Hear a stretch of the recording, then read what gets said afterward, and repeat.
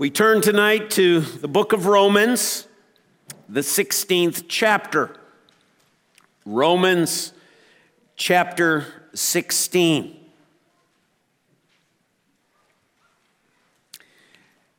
And before I read, I'll simply ask you a question, looking for an audible response. Is the 16th chapter of the book of Romans inspired by the Holy Spirit? Yes. Good answer. Okay. Second question. Is the 16th chapter of the book of Romans inerrant? Yes. Good answer. How many of you know what's in the 16th chapter of the book of Romans? Probably not too many of us, okay? We'd be very familiar with Romans chapter 3. All have sinned and fallen short of the glory of God. We'd be familiar with Romans chapter 5. We'd be very familiar with Romans chapter 8. We've become more familiar with Romans chapter 12. Makes a great marriage text, by the way. We know Romans chapter 13, given the culture and the day and age in which we live.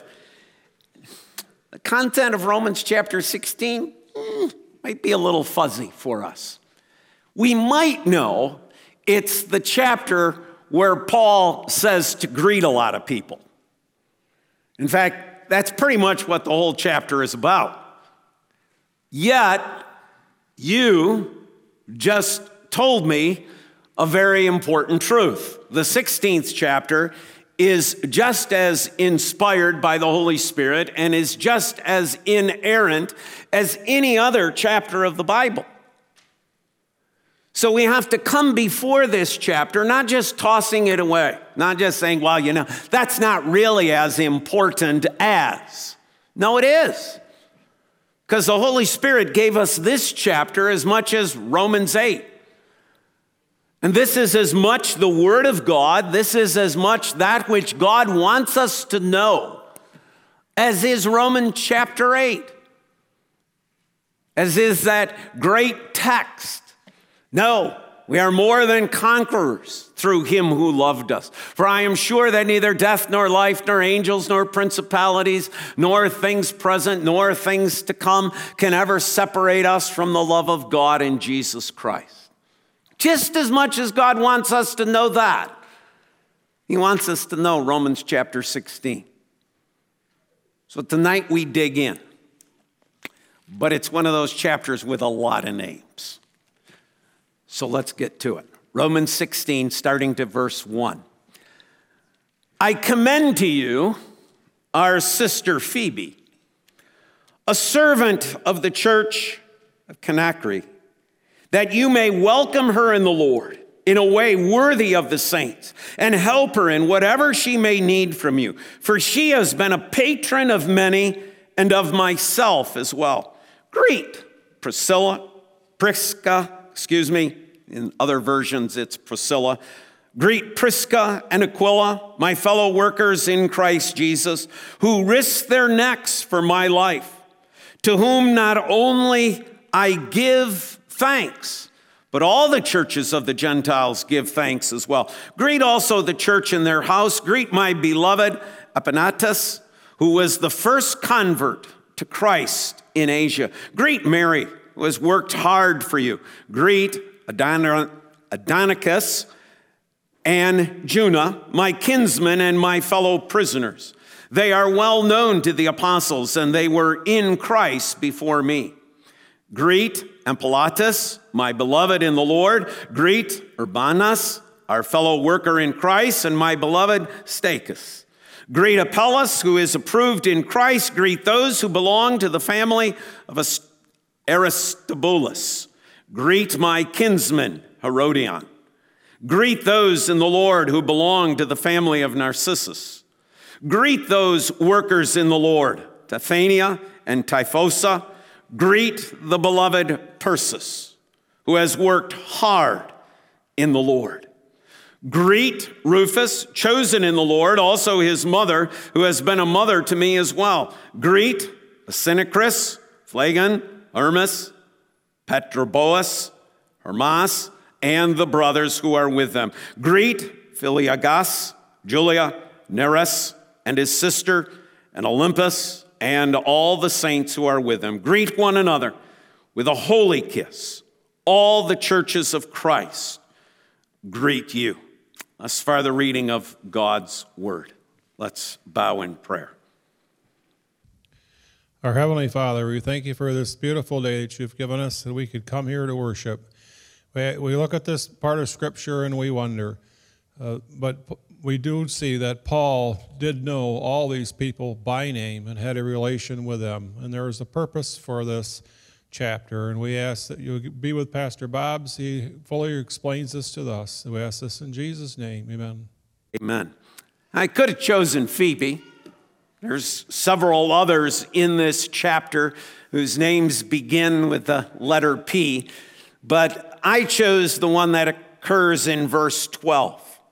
Greet the beloved Persis, who has worked hard in the Lord. In his commentary on this particular chapter, McLaren begins it by painting for us a picture of an artist. An artist who has pictured a town scene with all sorts of various workers in the background. Some perhaps very small, and it must have taken but a couple of little brush strokes to actually form them. But in the largest picture is the picture of an individual who is way in the foreground, who is larger than all the others, who is simply standing there observing the others. McLaren says that that's sort of what he thinks about when he looks at the 16th chapter of Romans. He sees Christ and the workers of the church at Rome. He sees Christ observing those who are watching over. Because yes, this comes to us from Paul, but we know that Paul, even as we mentioned a few moments ago, is inspired by the Holy Spirit. So it's really the Holy Spirit. But then we know as well that this is the word of Christ. So it's really Christ. It is Christ through the Spirit, through Paul, who is taking note of all of these individuals there who are part of the church of Jesus Christ in Rome. Brothers and sisters of you and I want to look at three things from this text this evening, from that verse and from the chapter. First of all, her name. Secondly, her mention. And thirdly, her specifics. What exactly are we told about her? Her name, her mention, and her specifics. First of all, her name, the origin. Now, if you just listen, Persis, you'd say, that almost sounds like Persia. And you are entirely, absolutely correct. It is indeed the origin of this name is the name for a Persian woman. Now, you have to just stop and admire this just a little bit. You wonder, how does she get to Rome? Has she been there for a long time? Has she lived in Rome for years and years and years? Did her family? Or did she come there generations ago, but, through great-grandparents, and now she's come on the scene? Was she born in Rome? Was she a slave? Was she a servant? Was she part of some royal family who had some sort of entourage that, they had some sort of official position like being ambassadors to Rome from the area of Persia? None of that is known to us, except for the fact of her name is of Persian background. And now just look at this. We sang the hymn, "O Father, you are sovereign," as the backdrop to what I'm about to say about this. God is sovereign. God has a plan. God has a purpose. Here is a Persian woman of Persian background, who is now in Rome, who has an association with a Jewish man who is writing to her from Corinth in the Greek language. You can't make this up. This is the sovereignty of God at work. If there's nothing else for us to see in the life of Persis, it's the sovereignty of God, that in God's sovereign plan, this woman has come to know the Lord Jesus Christ in the midst of this, as it were, international situation. It's something to marvel at. The work and the hand of God.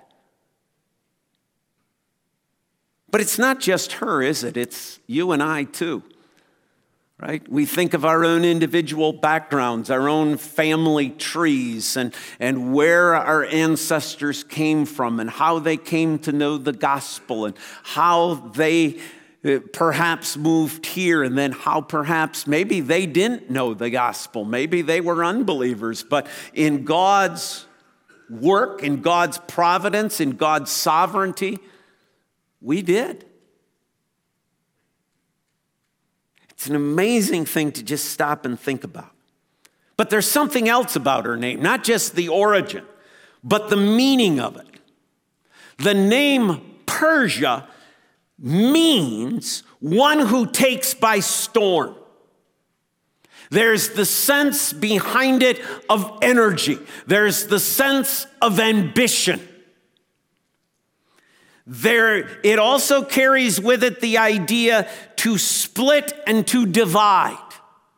One almost sees the picture of an axe coming down on a piece of wood, quickly, rapidly, with force, causing the wood to split and to splinter. One who takes by storm, with great energy, with great power. Now, what's interesting is that really does fit that former empire of Persia, right? Think back to the account we have in the book of Daniel, right? Where they're at this dinner and we have the handwriting on the wall and nobody can figure it out. Daniel comes in and it's basically, this very night the kingdom's going to come and be taken away from you, Belshazzar. Who takes it away? The Persians. And it was quick, it was decisive, it was a definitive blow that what? It ends the Babylonian Empire. In a moment, in an instant. See, that's Persia. That's what it represents there. This woman carries that name. And I think as we will come to see, there are aspects of her life that certainly fit that character of her name as well. Second point, her mention. Now we got to look at it once again as I've started to frame this in the context of the entire chapter. As it comes at the end of the book.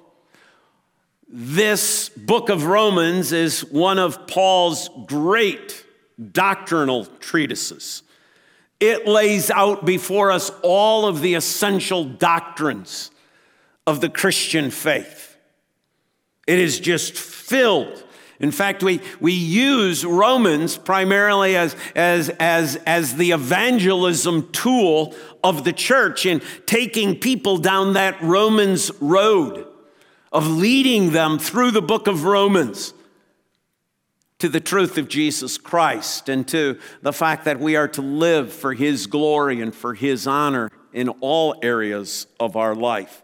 even as Paul, through the Spirit, covers that in the book of Romans. So in that larger context, okay, it's coming at the end of this book, but it's also in the context of all of these names, of all of these people, even as our brother Doug prayed, right? That Paul knows these individuals by name, right? We do not believe in a robotic inspiration of the scriptures. In other words, Paul's just sitting there and writing names. In fact, if you read the end of the book carefully, Paul didn't actually write the actual letters. There's another fellow who is mentioned there, verse 22. I, Tertius, who wrote this letter, greet you in the Lord. Paul dictates the letter. Paul is the one who is being inspired by the Spirit. We got another guy actually doing the writing, the scribing of the letter. But Paul knows them. He's not just mentioning them because his hand is being moved by the Spirit. These are people that he had a relationship with.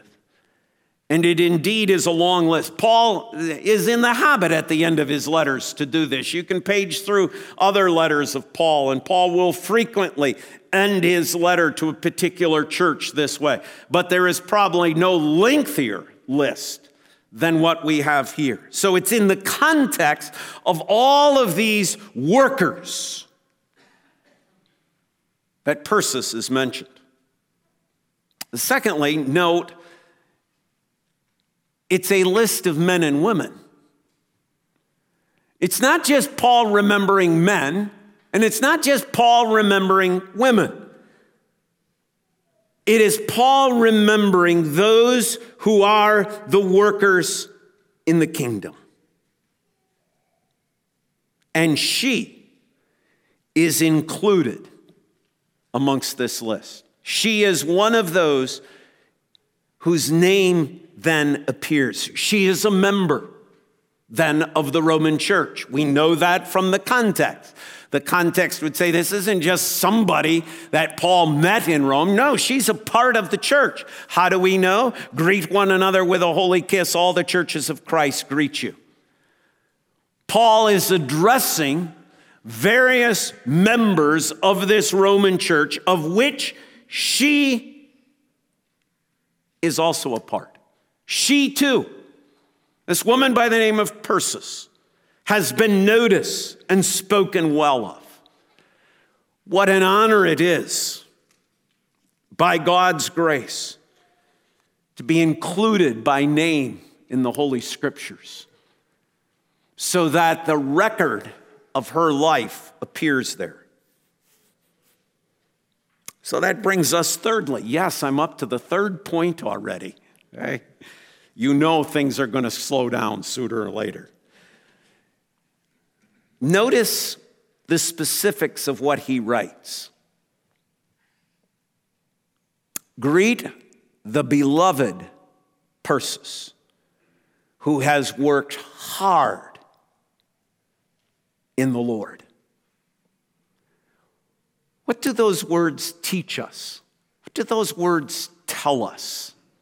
What do those words inform us about? And then what application does that have to our own lives and to our own day and age? First of all, I want you to note she is referenced as beloved. I think some versions use the term my dear friend. Other versions follow up on the beloved by saying she is beloved of the Lord. Greet the beloved of the Lord, Persis. The word beloved comes from a Greek word, agapetos, meaning divine love. One who is loved divinely. Just think of the word, beloved. This is my beloved Son, in whom I am well pleased. Paul is using the same term to reference this woman, Persis, as God used to describe his son. The relationship that God has to his own son, Jesus Christ, the same word to describe that, the same word to describe the heart of God towards Jesus Christ, is the same word that Paul is using to describe God's heart towards Persis. As Christ Jesus was beloved of the Father, so is Persis. I mean, doesn't that just kind of startle you? Wouldn't you think maybe, we get a little bit less? Or the term for us should probably be a little bit lower than what is used for Christ. And yet throughout the gospel, throughout the New Testament, how are we referred to but as the co-heirs with Christ? We are also the beloved. I mean, there again, the word just stands out from the page. And what an amazing word it is to describe this woman. She too is beloved with a divine love, with a love that has that agape sense, that love that is that self-sacrificing, that self-emptying love. It's a word that is used here of Persis to remind us of the fact that Christ did indeed empty his life for this woman, for Persis. And one of the things you and I as believers in Jesus Christ tonight can walk out of this door with as a point of application is that our own hearts now can be uplifted. Because God knows you by name as well. And you also are the beloved of the Lord. You're known to him. Not just as a number, not just as human. You are known to him as you are, the person that you are. And you are beloved by him. Secondly, in the ESV, there's a phrase that is missing. Okay? Now, I don't say missing because they made a mistake. That is not what I'm implying. But other versions include, along with this, the idea, and it's carried in here, okay? The idea that greet the beloved Persis, another woman who has worked hard in the Lord. It's the idea she is not alone. She's not the only one. She's not being singled out because she's the only one out of the whole list. No, she's another one. Another woman. And it takes me back to the whole back in the New Testament of how there was with Jesus in his public ministry this group of women who followed him along.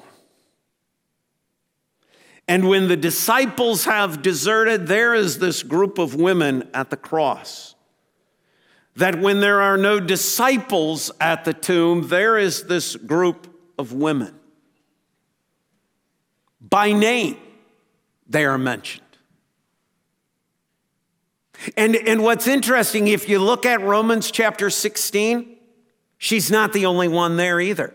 Verse 1, Phoebe. Verse 2, Prisca. Verse 6, Mary. Verse 12, along with her, you have that Tryphena and Tryphosa. Verse 13, you have the mother of Rufus. Verse 15, you have Julia. Verse 15, you have the sister of Nereus.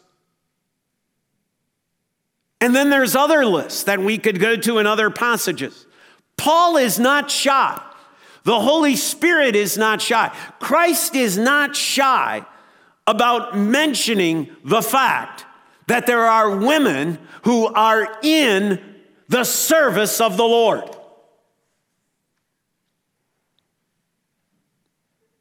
Now, with that phrase, I probably just got another target on my back. See, we live in such a vicious society today, even within the church. Right? This morning I had all sorts of targets on my back for a few of the things I said about the church and how this would be taken, the execution of all those people from AI and what people would do with it. Well, here's the other aspect of it. Today in our world and in our society, I'm not so sure you can preach Romans 16. I think you have to rip it out. Why? Because it mentions women in service to the Lord. Well, that can't be. Women can't serve the Lord. That's an impossibility. No, I think it's pretty clear. Romans 16 says there's quite a few women who are in service to the Lord.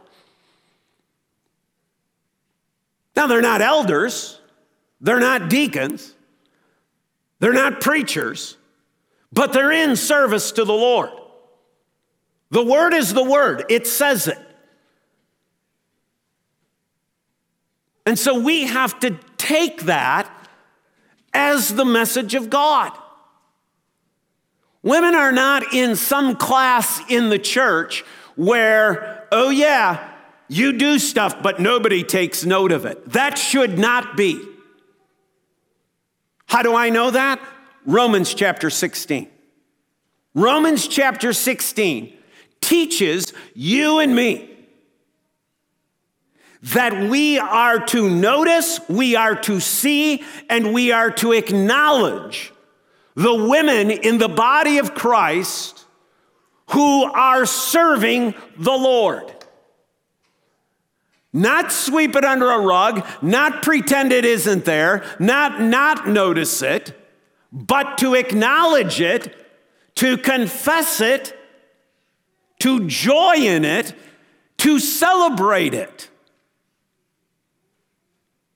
But of course, that comes with those stipulations that the Word of God gives us.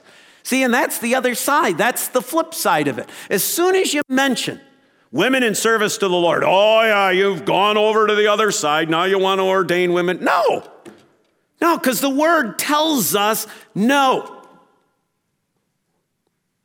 But the Word also says clearly, women can be in service to the Lord, in the church, in the kingdom. And she is but one of, how many did I mention? 9. One of 9 in the book of Romans, just in this one single chapter.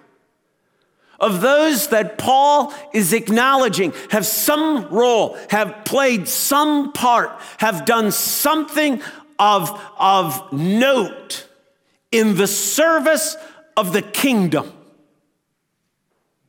But therein too is the lesson, isn't there?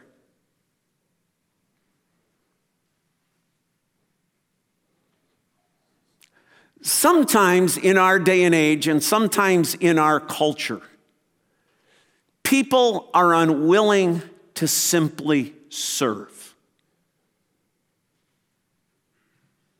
because they think it's beneath them. They think they're better. They think they're smarter. They think they're more important. So there's some things, no. Why would I want to do that? That is so beneath me. When folks, if I considered the fact that I was an enemy of God, that I was damned. And if it were not for the grace of God, I'd be spending an eternity in hell. Is anything really too small to do for the Lord?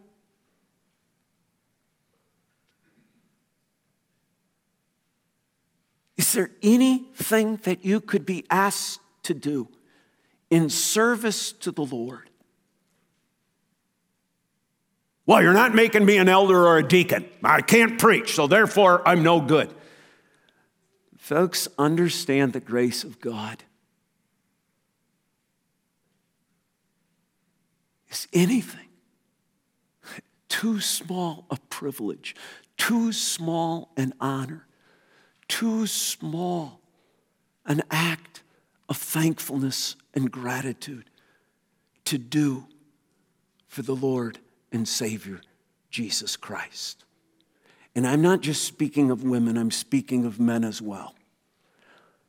Right? I've known far too many pastors in my lifetime who would never wash a dish, who would never clean up a child's vomit.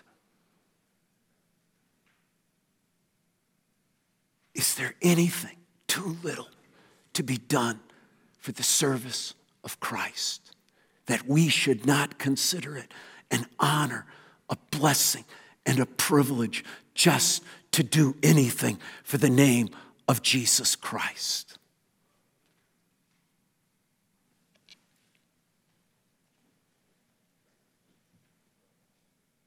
Greet the beloved Persis, who has worked hard in the Lord. Has worked. That's the other word that stands out here. Has worked. The word that is used here in the Greek implies the idea of toil until weary. Persis is here not just because she did one deed. She did one thing, one time. This woman has worked hard. She has toiled until she is weary. She is unrelenting in her service. Oh, remember the name.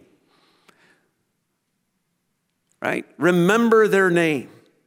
One who takes by storm energy and ambition. This is her. She has worked. She has toiled hard in the Lord. Worked until weary for the kingdom. And what an amazing woman this is. To some extent puts all of us to shame, does it not? We've got time for so many things. We've got so many things in life that weary us out, that tire us out. But I doubt there are too many of us that are really tired and worn out by our service and our work for the Lord. I might get tired out mowing my lawn. I might get tired out playing volleyball. And I might use, well, I'm doing it for the Lord. I'm doing it for His glory. But the reality is, we're probably doing a lot of it for our own selfish enjoyment. Are we really working hard for the Lord? Persis, this woman, is mentioned by Paul, by the Holy Spirit, by Christ. Because that's what's been observed. She is a woman who worked hard in the Lord. This is for who she labored. This is who she is serving. All that she is doing, all that she is working for, all that she is laboring for is in the Lord. It's as a believer. It's for believers. It's for her Savior. It's for her King. It's for her sovereign. She is working hard in the Lord. You know what I find interesting about this passage? Paul doesn't tell us what she did. Doesn't it just kind of make it, so what was she doing? What did she do there in the church of Rome?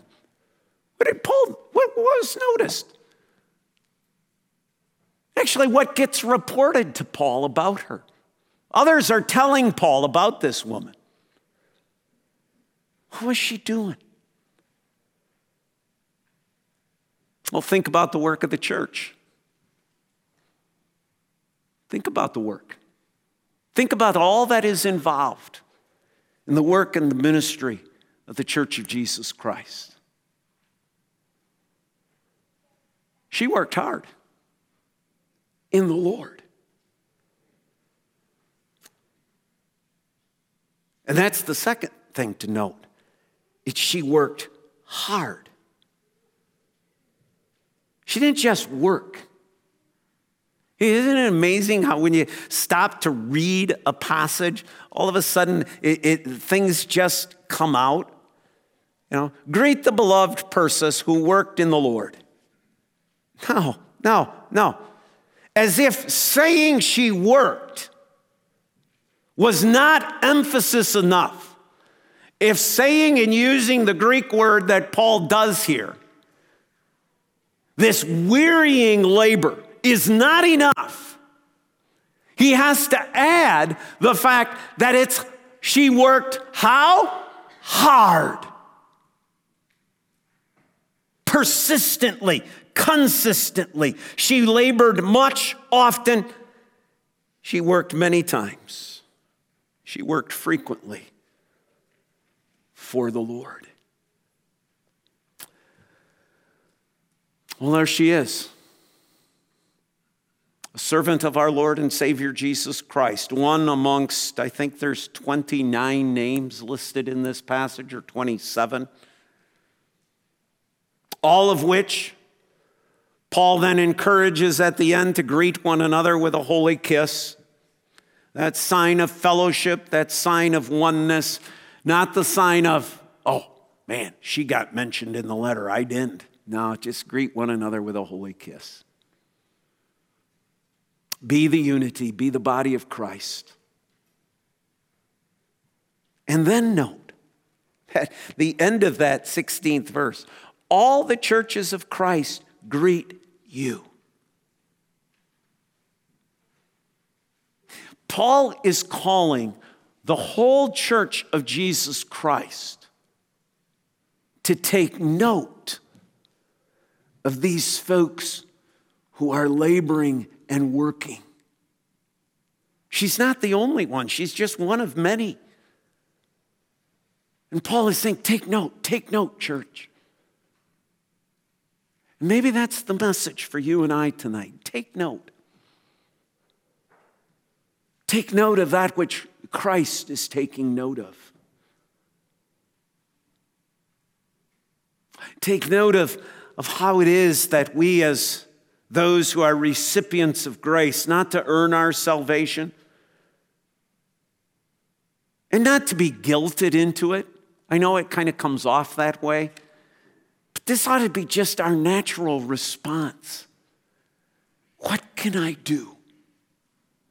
What can I do to serve the church of Jesus Christ? Right? I think I saw him here tonight, right?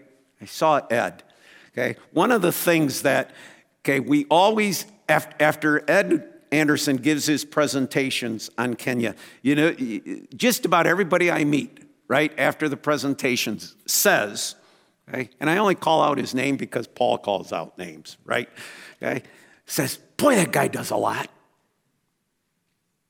Boy, that guy does a lot. Yeah, come next week. Hear what he does. But then the question to ask ourselves is, and what am I doing? What am I really doing for the Church of Jesus Christ? What am I doing for the church broadly? What am I doing for the church narrowly? What am I doing? How am I serving? Now, don't think too hard, and don't be too rough on yourself, but do think about it. Don't underestimate the power of prayer. Don't underestimate your faithful attendance. Don't underestimate your giving to the kingdom. But do ask yourself, is there other ways that I can serve men and women alike?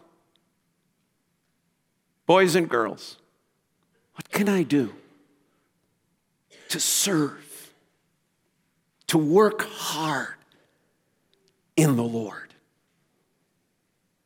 out of my gratitude and thankfulness for the grace of Jesus Christ? Let's pray. Father, we read in your word that our Lord and Savior takes note of those who bring a cup of cold water in the name of Jesus Christ. We read, Father, that he takes note of those who clothe the naked, who takes note of those who visits the prisoner, who takes note of those who feed the hungry, who takes note of those who work hard in the Lord. Father, give us not only eyes to see, give us opportunities to serve, and give us a willing heart as we see in this woman Persis, but as we see throughout this whole chapter of men and women there in the Church of Rome who were willing to serve the glory and the honor and just the privilege of serving Christ. In his name, God's people say, amen.